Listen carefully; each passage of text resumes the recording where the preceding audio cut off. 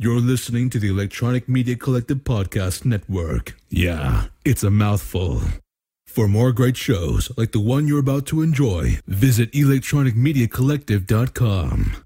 And now, our feature presentation.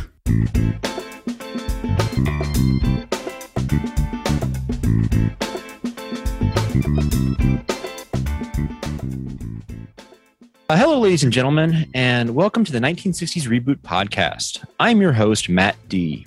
Tonight is a very special episode. We have our first interview, and we're talking all about things monstrous, as I have with me Mr. Eddie Munster himself, Butch Patrick. Thank you, Butch, for joining me tonight. You're more than welcome. Thank you. So before I dive into these questions, how have you been doing during this pandemic of COVID-19? I did very, very well. I feel sorry for people that didn't, but I had flown out to California March 13th of last year, and in March 16th, they locked the state down in California. And my sister, in her house, I mean, she's got an extra bedroom for me, and the dog likes me, and she lives 4 blocks from the beach in Manhattan. So I had a very nice transition situation where I was around family and loved ones, and spent a lot of time walking on the beach just to kill time. So yeah, I did okay. And then I actually got on the road. Can you hear that? Yes, I do. Monster weather. So I spent a lot of time. I did very well. I didn't get sick. And about 4 months into it, I traveled back east and put 4,800 miles on my truck, collected all my stuff, and did a 14-state tour. And made it back to Los Angeles, where I then hung out a little bit longer. And then I recently started heading east about 2 months ago. Awesome. Well, I'm glad you're weathering the pandemic well. Yes, thank you. Butch, you were 7 years old when you were cast as Eddie Munster. What was it like for you to be one of the stars of a regular series at such a young age? Well, I had done 2 series prior to the Munsters. When I was 7 years old, I got cast in General Hospital. First year it was on. I did the first episode ever when it was first episode. And then I did a year of the Real McCoys, a year before the Munsters. And in between, I did a lot of guest starring roles on very popular shows of the day and some movies. But when the Munsters came along, it was a special situation because of the nature of the monsters and the special effects and the cars and being at Universal. So it was good. It was a good experience. Awesome. Fantastic. I know watching the series growing up, it was something that really caught my eye a lot. And, at the time I was watching it, I was 8, 9 years old, and I really enjoyed seeing, the Universal monsters on the little screen TV. And my dad was big into the classic cartoons and the Hot Rod magazines. Yeah. So seeing the Munster Mobile was really kind of awesome. I mean, there's this tricked out hearse that had these huge stacks, and it was a really cool series. The Munster Coach and the Dragula the show had a lot of interesting and cool stuff, but the cars were a really nice touch from George Barris. And they used to be my favorite scripts for when the Munster Coach was featured, because I got to ride around in the back. It was a very cool car. And we were always outside in it. So that was neat that we got to see the sun and we got to ride the Munster Coach. And then I'd get to go down the street to George Barris' shop, which was about a mile and a half away from the studio, and go visit him during the next 2 years whenever I had free time and go see what he was up to doing other people's cars other than the Munster Coach. So that was fun. That's awesome. I assume you were a big car head kid growing up? I was building models of cars. Yeah, I enjoyed cars and building models, or Aurora Monster models and airplane models, and slot cars were all the rage. And I was making my own slot cars. So, it was, I had a real, I was very lucky. I had a very cool childhood. My mom had married a baseball player at the time, and he was with the California Angels, Los Angeles Angels back then. And he came from the Yankees, where he was Mickey Mantle's roommate.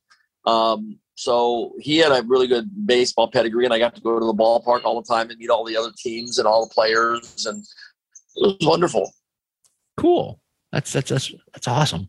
Speaking of, meeting famous people like, baseball players, Mickey Mantle, you got to work alongside some rather funny actors like Al Lewis and Fred Gwynne.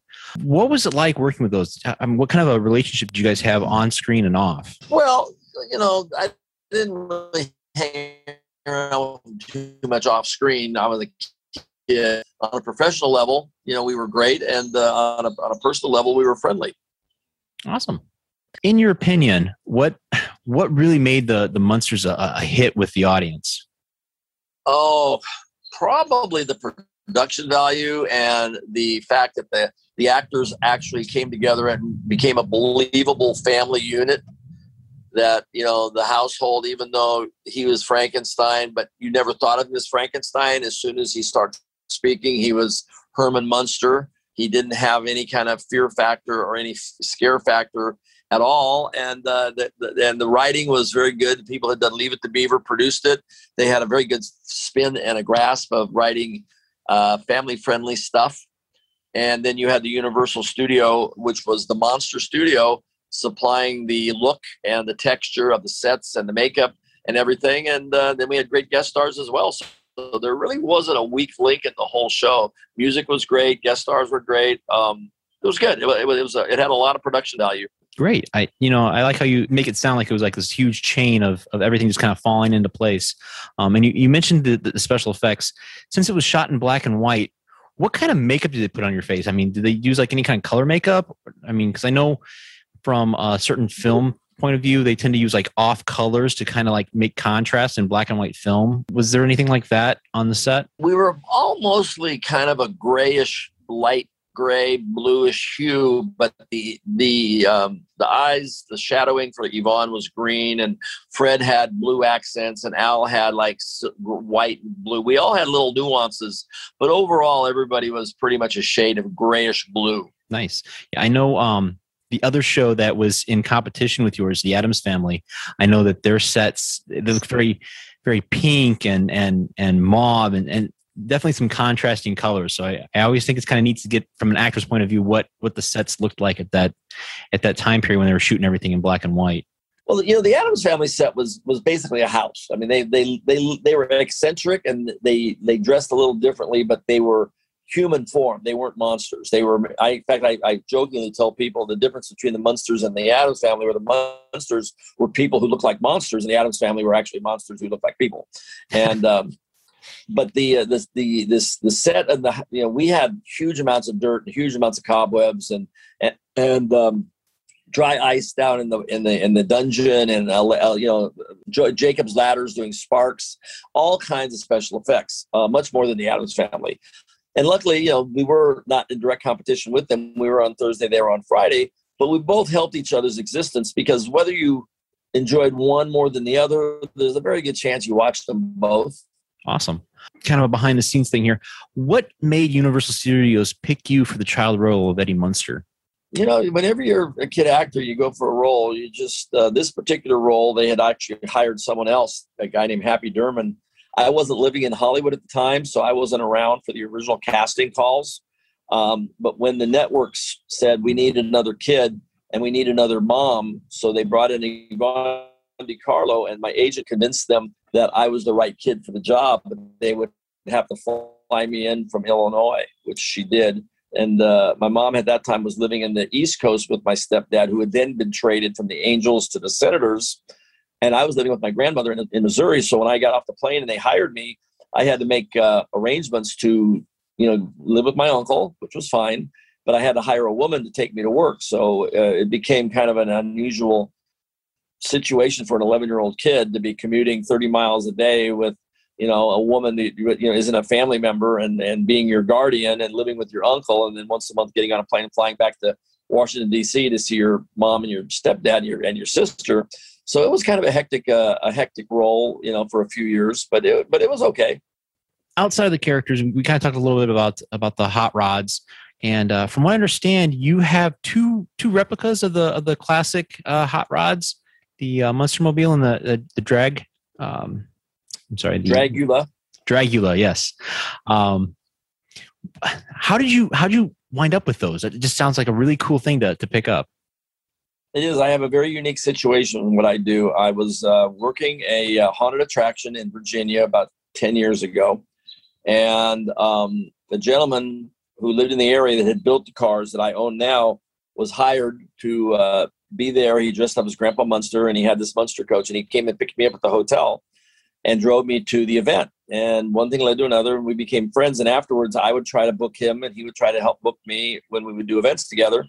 And when he decided that he wanted to sell his cars and his trailer and his truck, he reached out to me to see if I knew a buyer. And I I told him that I would love to acquire him if we could come to terms, which we did. And for the first year, he went on the road with me and drove the truck and the trailer. And then after the first year, I had pretty much paid off the cars in 2.5 years as opposed to 3.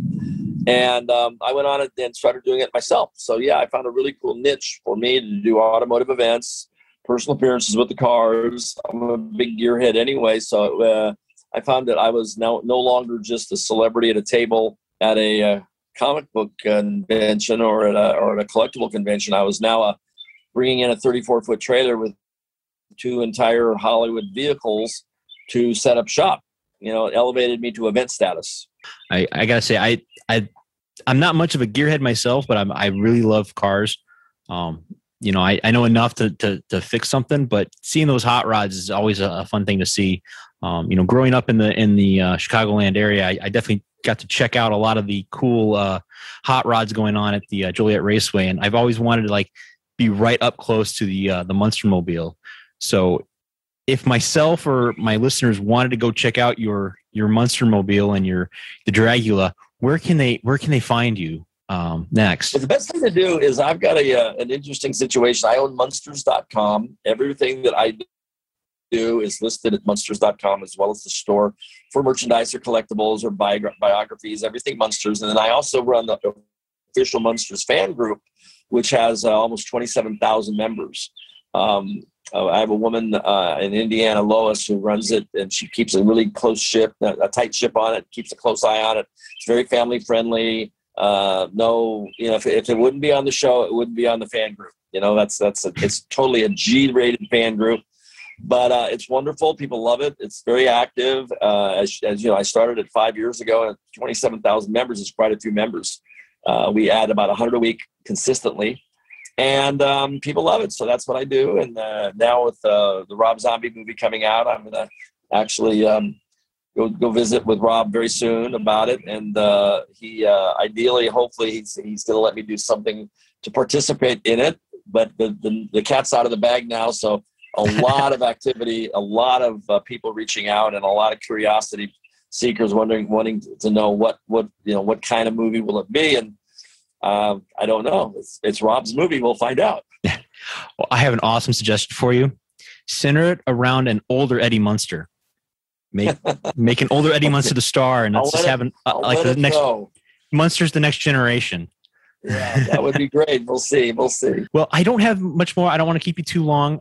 There is one last question I want to ask you, and honestly, I'm stealing it from The Simpsons, and it's more of a funny question.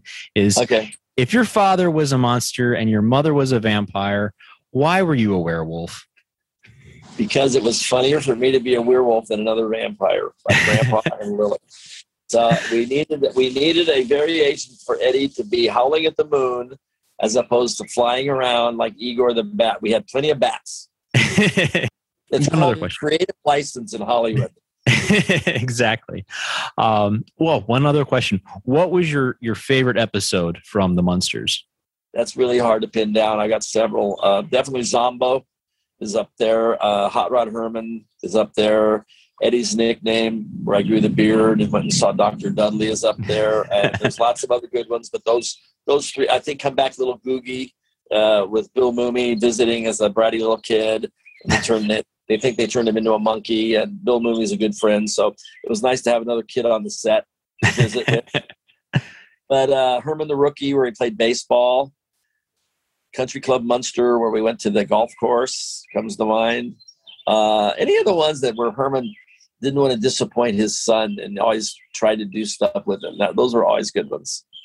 Yeah. And, I think that's what kind of really worked well with the show was the on-screen relationship between Herman and Eddie, and how much of a great father figure, and you mentioned that, it was written by the same people that did Leave It to Beaver. And, there was some good, wholesome moral values ingrained into the show, even if they were, monstrous creatures. So I've always been in this day and age, the little statement that he makes to me when I lose my beard, and he goes, "Eddie, have you learned anything about this?" I go, "Yeah, I'll never make fun of Mama Sue." No, it doesn't matter what you look like. You can be tall or fat or short or thin or handsome like your father or ugly, or you can be, black and white.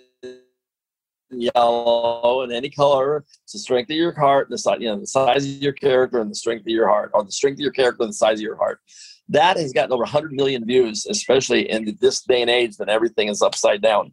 So it's one of the more, I get a lot of people contact me just because of that little conversation at the dinner table. And now, see, there's another thing about the Munsters. It was old school, sitting at the dinner table, and we always ate together.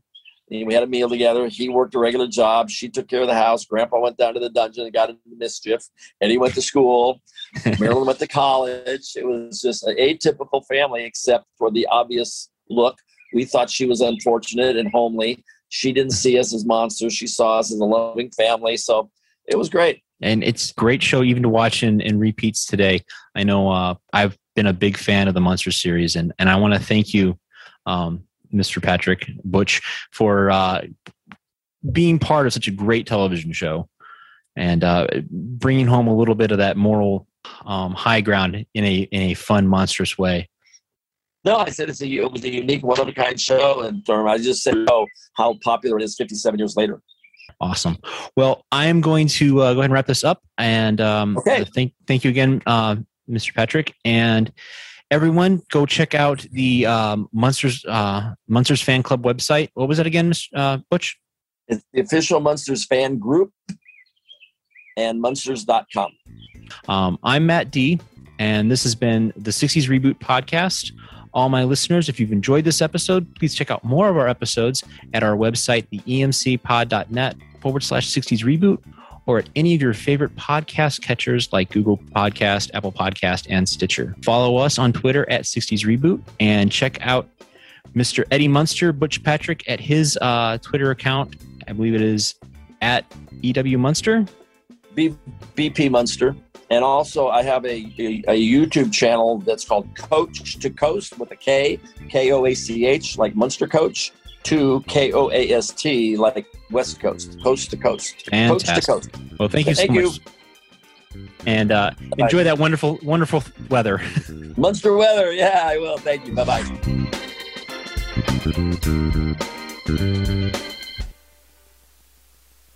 The lesson I want you to learn is it doesn't matter what you look like. You can be tall or short, or fat or thin, or ugly, or handsome, like your father. You can be black or yellow or white. It doesn't matter. What does matter is the size of your heart and the strength of your character.